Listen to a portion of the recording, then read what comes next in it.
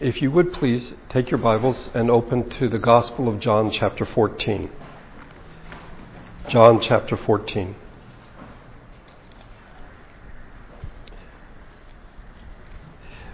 We will later in the sermon be looking at Colossians chapter 1 if you want to turn there and keep your finger there, but we'll come to it later. We continue in a series of meditations on the Trinity, and today I would like us to consider God the Son, whom we know as Jesus of Nazareth, the Lord Jesus, or Jesus Christ. In our meditation today, I'd like us to consider at least three things. The first has to do with what non-believers or unbelievers really struggle with, and that is that Jesus is God. That seems to be the stumbling block for so many unbelievers. The second deals with a gap in our thinking as believers. So first of all, problem with unbelievers or non-believers. The second is a problem with believers. And thirdly, I'll try to tie this all together. Okay? But let's begin with the reality that Jesus is God, God the Son, the second member of the Trinity. We've considered for the last few weeks, as we looked at the Trinity, the words of Jesus the night before his crucifixion. I quoted this earlier in the series. This is from Sinclair Ferguson. I've often reflected on the rather obvious thought that when his disciples were about to have their world collapse in on them, our Lord spent so much time in the upper room, speaking to them about the mystery of the Trinity. If anything could underline the necessity of Trinitarianism for practical Christianity, that must surely be it. The last night that Jesus is alive with his disciples before his death, burial, and resurrection, he speaks of the Trinity. But I don't think we see it that way. Yes, we know he talks about going to the Father and that he's going to send the Comforter, but we don't realize that in fact this is a very Trinitarian passage. Follow along if you would as I read. We'll begin in verse number 5 of John 14. Thomas said to him, "Lord, we don't know where you are going, so how can we know the way?" Jesus answered, "I am the way and the truth and the life. No one comes to the Father except through me. If you really knew me, you would know my Father as well. From now on, you do know him and have seen him." Philip said, "Lord, show us the Father, and that will be enough for us." Jesus answered, "Don't you know me, Philip, even after I have been among you for such a long time? Anyone who has seen me has seen the Father. How can you say, 'Show us the Father'? Don't you believe that I am in the Father and that the Father is in me? The words I say to you are not just my own. Rather, it is the Father living in me who is doing his work. Believe me when I say I am in the Father and the Father is in me. Or at least believe on the evidence of the miracles themselves. I tell you the truth, anyone who has faith in me will do what I have been doing. He will do even greater things than these because I am going to the Father. And I will do whatever you ask in my name, so that the Son may bring glory to the Father. You may ask me for anything in my name, and I will do it." Thomas wants to know, "Lord, where are you going? We don't know where you're going, and we don't know the way." And Jesus answers with that famous verse, "I am the way and the truth and the life. No one comes to the Father except through me." There are actually two parts to this verse. The second part, that no one comes to the Father except through me, is actually answering directly Thomas's question, but the first part, the first sentence, does as well. This means that of the three things, I am the way, the truth, and the life, the way is the focus. Truth and life, in a sense, support that. Thomas wants to know what is the way, and Jesus says, I am the way, and supporting that, he is the truth and the life. He is the way because he is the truth of God, because he is the life of God.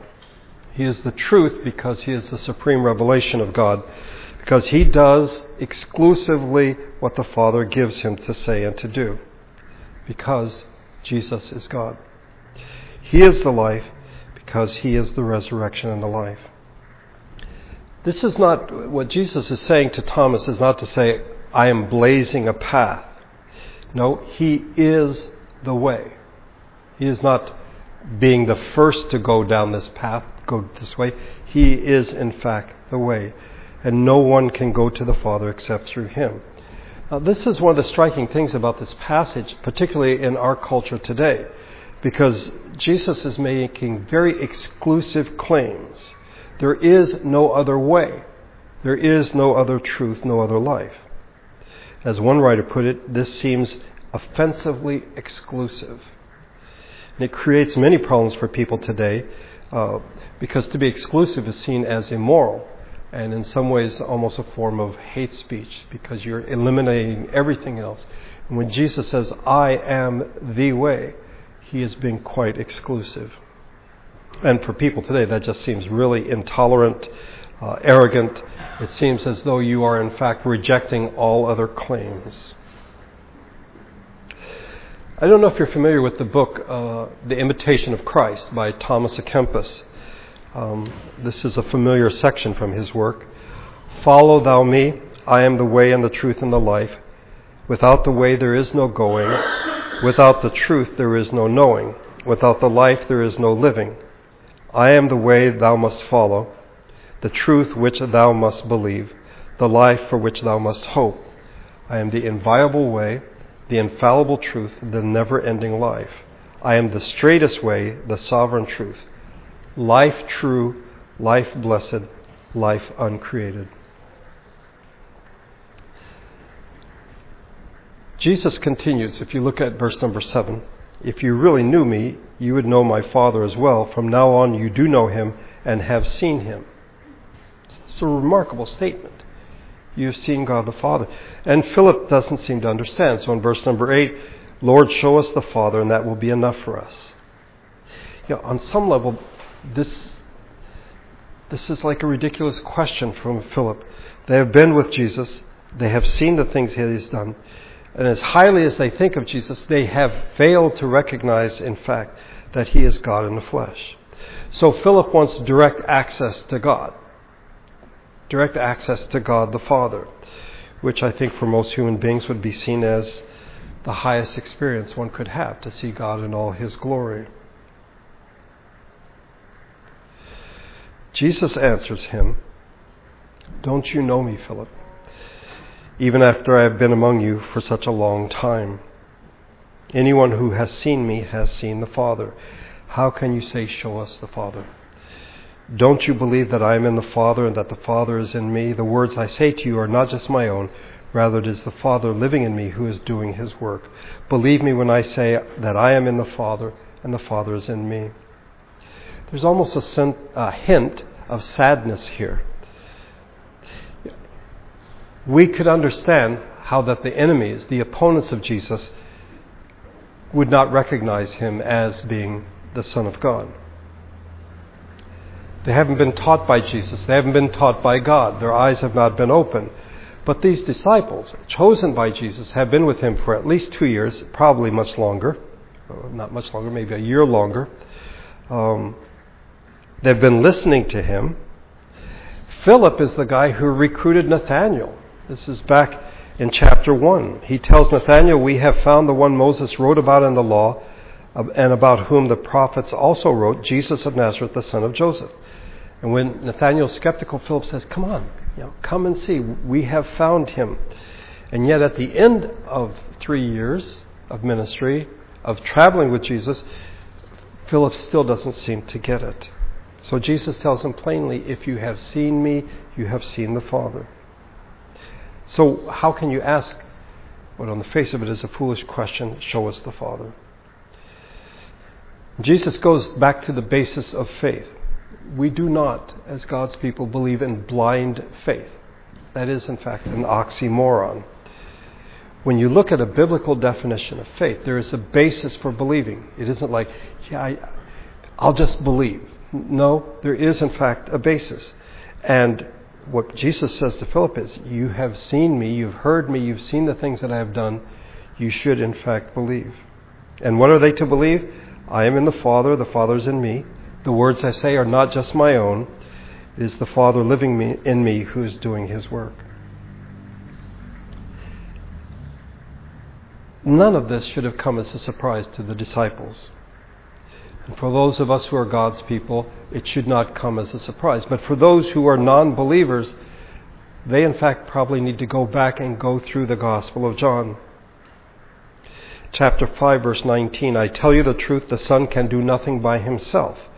He can only do what he sees his Father doing, because whatever the Father does, the Son also does. By myself, I can do nothing. Chapter 7, my teaching is not my own, it comes from him who sent me. Chapter 8, when you have lifted up the Son of Man, then you will know who I am, and that I speak, or I do nothing on my own, but speak just what the Father has taught me. And then in chapter 10, I and the Father are one. How much more plain do you want it to be? In each of these cases, and more, people wanted to kill Jesus for what he said because they understood what he was claiming, that in fact he was God. One would think, if the unbelievers know what Jesus is saying, that the believers, his disciples, would understand, and yet they didn't seem to get it. And so here, on the last night before his death, Jesus makes it very plain to them that he is God the Son, that he and the Father are one. It isn't simply a matter of the intellect. Our minds are to be engaged. But this is the truth. This is who Jesus is. So for those who doubt, for those who do not believe, we would go to John 14. It is, I think, one of the clearest expressions of who Jesus is. So that's for the unbeliever. What about the believer? Look, if you would, in Colossians chapter 1. The book of Colossians chapter 1. From what we can tell, the Colossians were members of a reasonably young church in the town of Colossae. It's located on the banks of the Lycus River in Southeast Asia Minor. It wasn't a large town. It used to be. It used to be a rather significant place in the past, but its neighbors, Laodicea and Hierapolis, Laodicea is 10 miles down the road, Hierapolis another 6 miles down. They have sort of replaced it as market towns and centers of commerce. It is interesting, if you look in chapters 2 and chapter 4, Paul mentions the church in Laodicea. Usually we think of Laodicea as, Revelation chapter 3, the letter to the 7 churches. But he says in chapter 2, verse 1, I want you to know how much I am struggling for you and for those at Laodicea and for all who have not met me personally.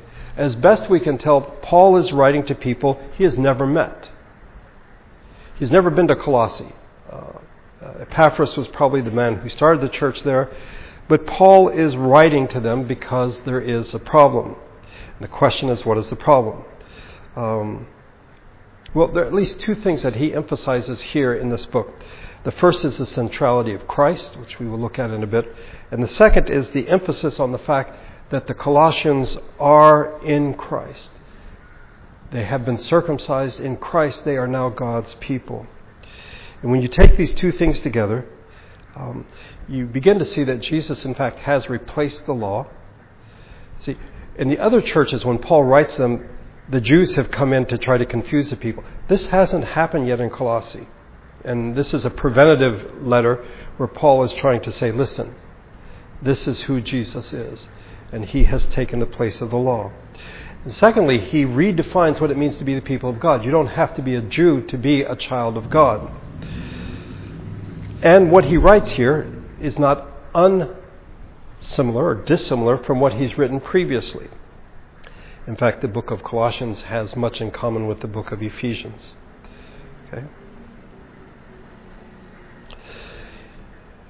In writing to these people, Paul sets down what he believes to be the gospel. That Jesus is the Messiah, the promised one. That with his death and resurrection, the sending of the Holy Spirit, the new covenant has now been ushered in. We are no longer under the old covenant, but the new covenant. They are the people of God. I think it is verse number 13, or verses 13 and 14, that are, I think, would have been just incredibly familiar to the people in Colossae. For he, that is Jesus, has rescued us from the dominion of darkness and brought us into the kingdom of the Son he loves, in whom we have redemption, the forgiveness of sins. I think this is very familiar material. When we went through the book of Colossians, we saw that the language here is that of Exodus, as God brought his people out of the rule of Pharaoh and delivered them, so God has, by his Son, delivered us from the kingdom of darkness. It is in the verses that follow, however, that Paul presents different aspects to the reality of who Jesus is. And I would dare say that this is a gap in most Christians' thinking. We like verses 13 and particularly verse number 14, in whom we have redemption through his blood, the forgiveness of sins. Yes, we have salvation through Jesus. But there's much more to the Lord Jesus than that. He is much more than the one through whom we have redemption. Look, if you would, and follow along as I read verses 15 to 20. Colossians 1, 15 to 20. He is the image of the invisible God, the firstborn over all creation. For by him all things were created, things in heaven and on earth, visible and invisible, whether thrones or powers or rulers or authorities, all things were created by him and for him. He is before all things, and in him all things hold together. And he is the head of the body, the church. He is the beginning and the firstborn from among the dead, so that in everything he might have the supremacy. For God was pleased to have all his fullness dwell in him, and through him to reconcile to himself all things, whether things on earth or things in heaven, by making peace through his blood shed on the cross. It is an amazing passage, and perhaps one of the most important passages in the New Testament on the person of the Lord Jesus.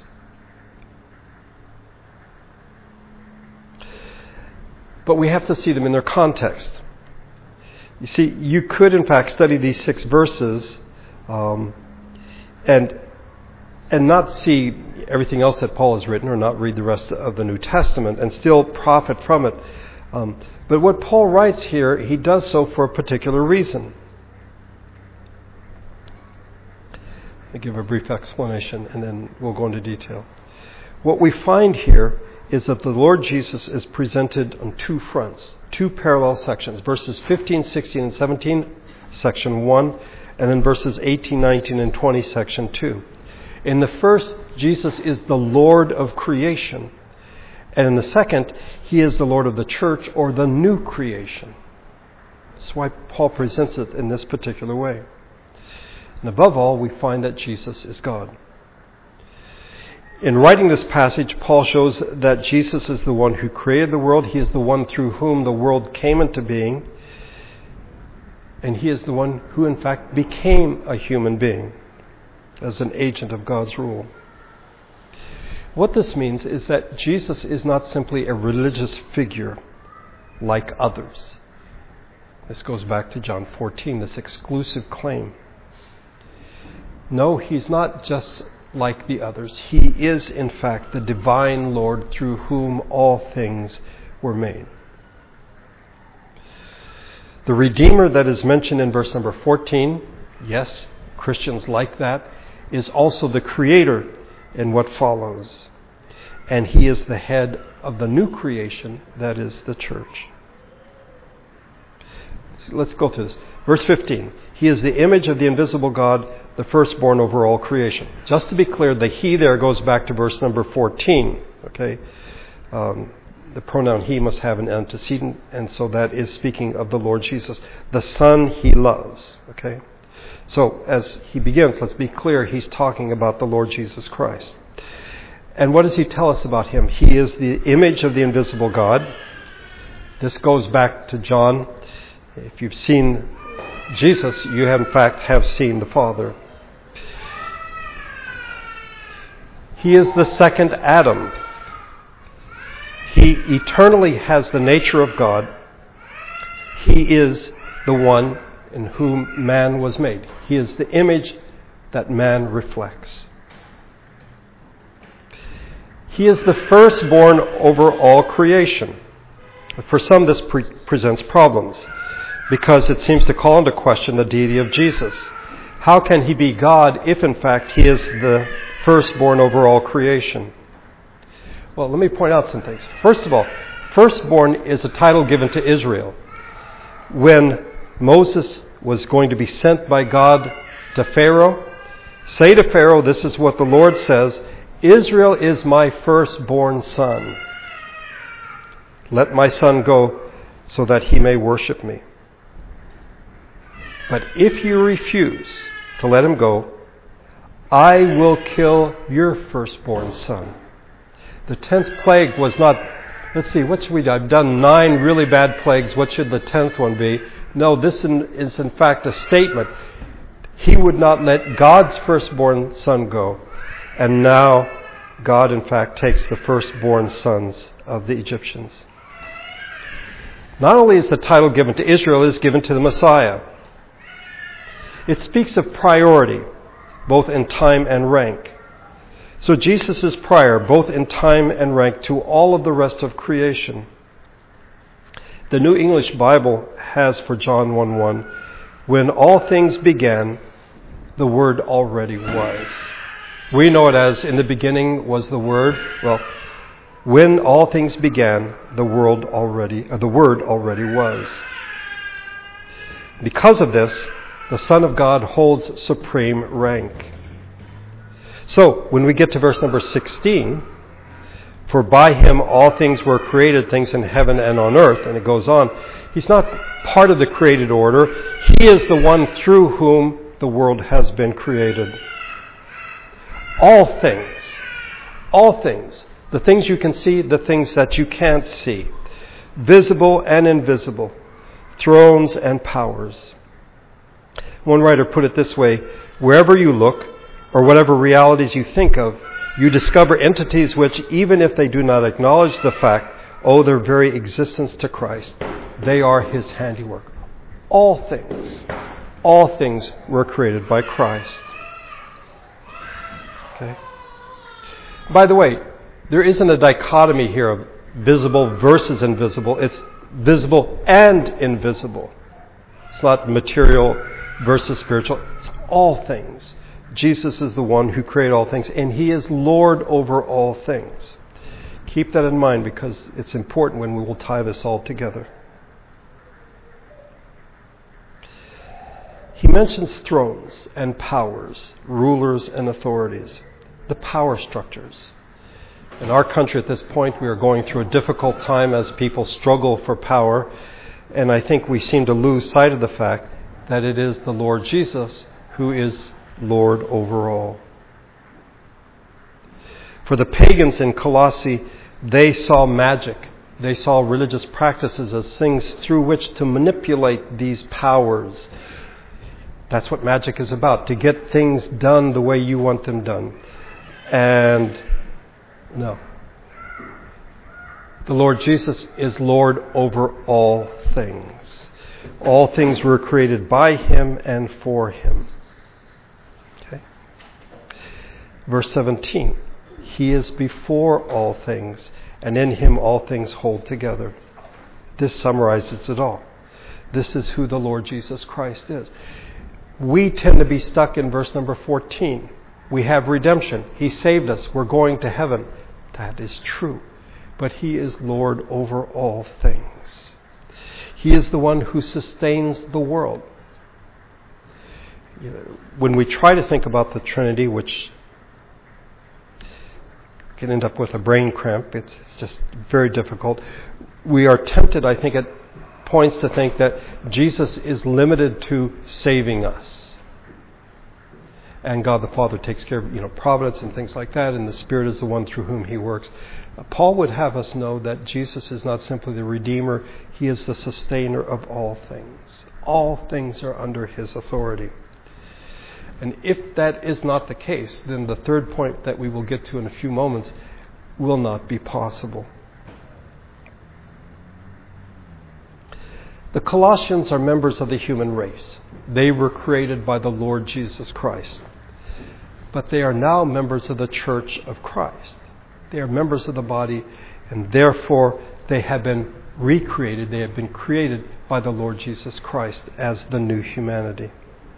So verse 18, He is the head of the body, the church.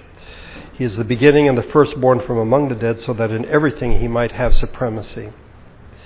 I think we like verse 18 like we like verse number 14. Verses 16 and 17 we're not so sure about, because we seem to be stuck in this idea that Jesus is the Redeemer, which He is. I can't emphasize it enough. But He is also the Creator, the sustainer of all things.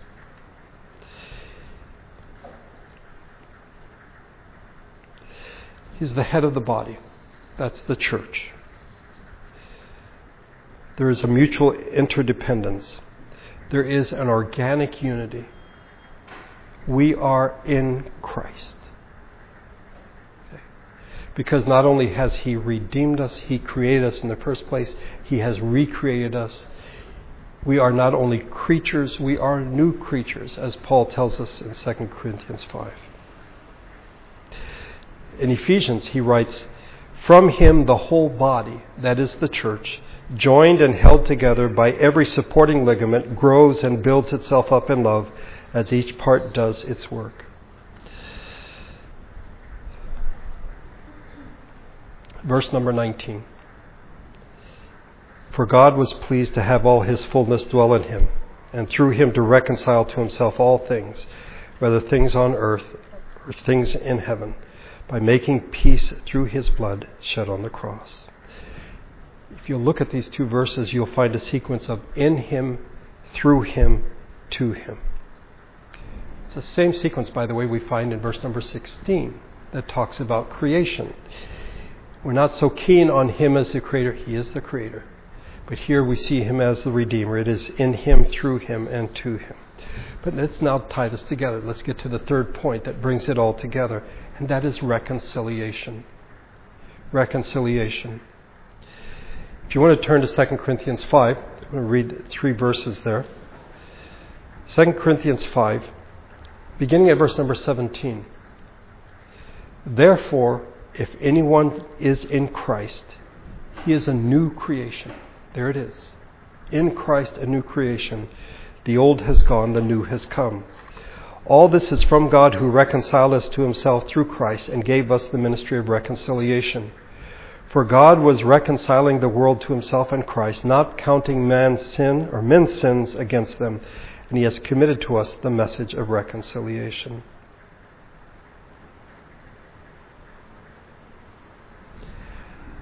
I would submit to you that the only reason that it is possible for Jesus to reconcile us to God the Father and to make us new creatures is because He's the one who created us in the first place. He is the Creator. And now that this junction has happened, this separation has happened, He is the one who in fact can reconcile us to God the Father. And how does He do this? On the cross. Took on Himself our sins, the things that had created this barrier between us and God. Jesus gave His life that we might have life. The worst thing that sin can do, let me just say a rhetorical question. What is the worst thing that sin can do? It can kill. That's the worst thing it can do. It can kill. By dying, Jesus exhausted the power of sin,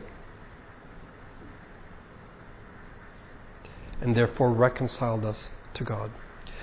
By the way, the all things, does that include everything in creation? Yes. It's not just those who have put their faith in Christ. Yes. But trees and plants, God's creation. We've seen this as we've looked. What is the goal? What is this all headed to? The new heaven and the new earth. A new creation.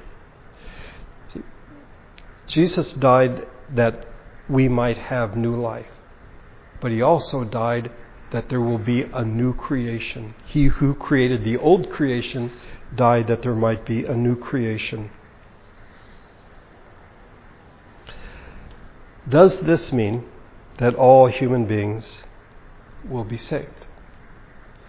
This is a big question and a big issue in the church today. And I would say the answer is no.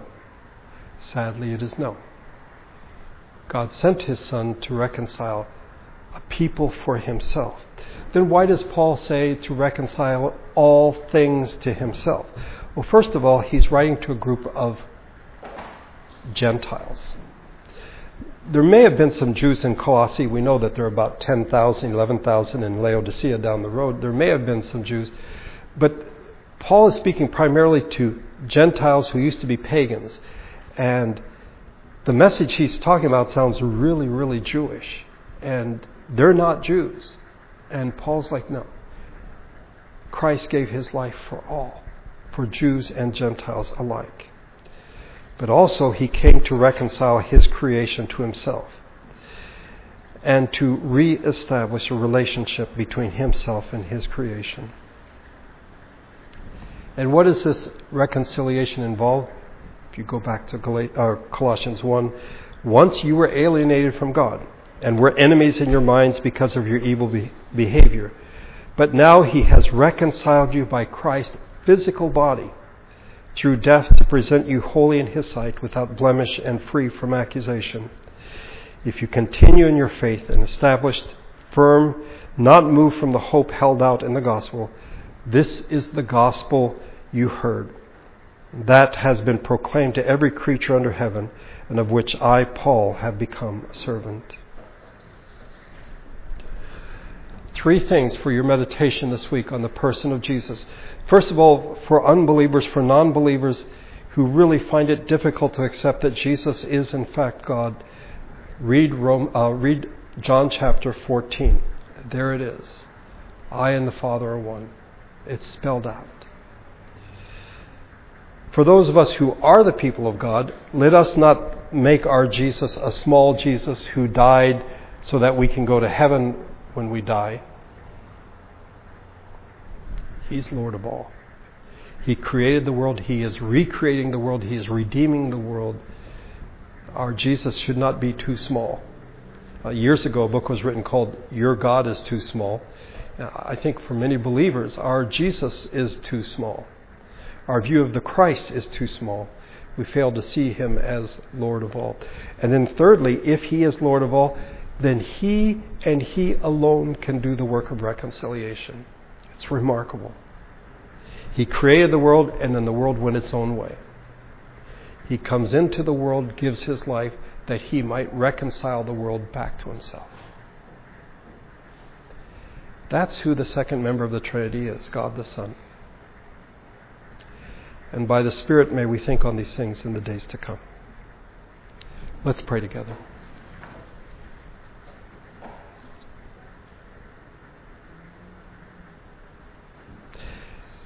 Our Father, we recognize that it is because of the Lord Jesus that we are here today. That He came and lived among us, told us all about You, gave His life, was raised from the dead, ascended to heaven. We are grateful for these great truths. But we confess that oftentimes our thoughts are quite limited. We fail to recognize that He is Lord of all, that He is the Creator, the Redeemer of all things, and He is the one who is reconciling all things to Himself. As we speak to those who do not believe,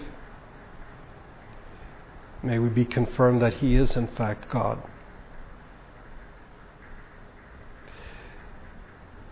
As we speak, as we live our lives with each other, may we be reminded of who He is, and not simply limit Him to someone who purchased a ticket for us to get to heaven.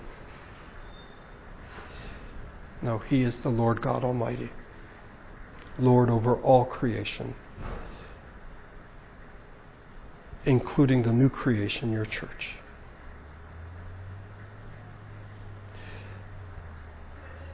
Some of these things, frankly, are beyond our comprehension. May your Spirit give us understanding, and may we think on these things in the days to come. And may it affect the way that we live our lives. That we don't limit Jesus to Sunday mornings at church on Melrose, but we see him as the Lord of all things. And not just the good things. Even those things that are in rebellion against him, he is Lord over them.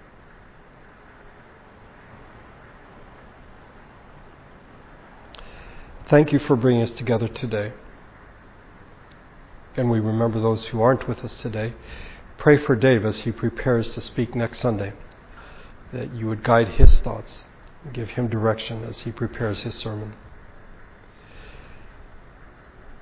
May each of us be aware of your presence as we go through the world in this coming week. And now as we leave this place, may your Spirit and your grace go with us. And we pray this through Jesus and in his name. Amen.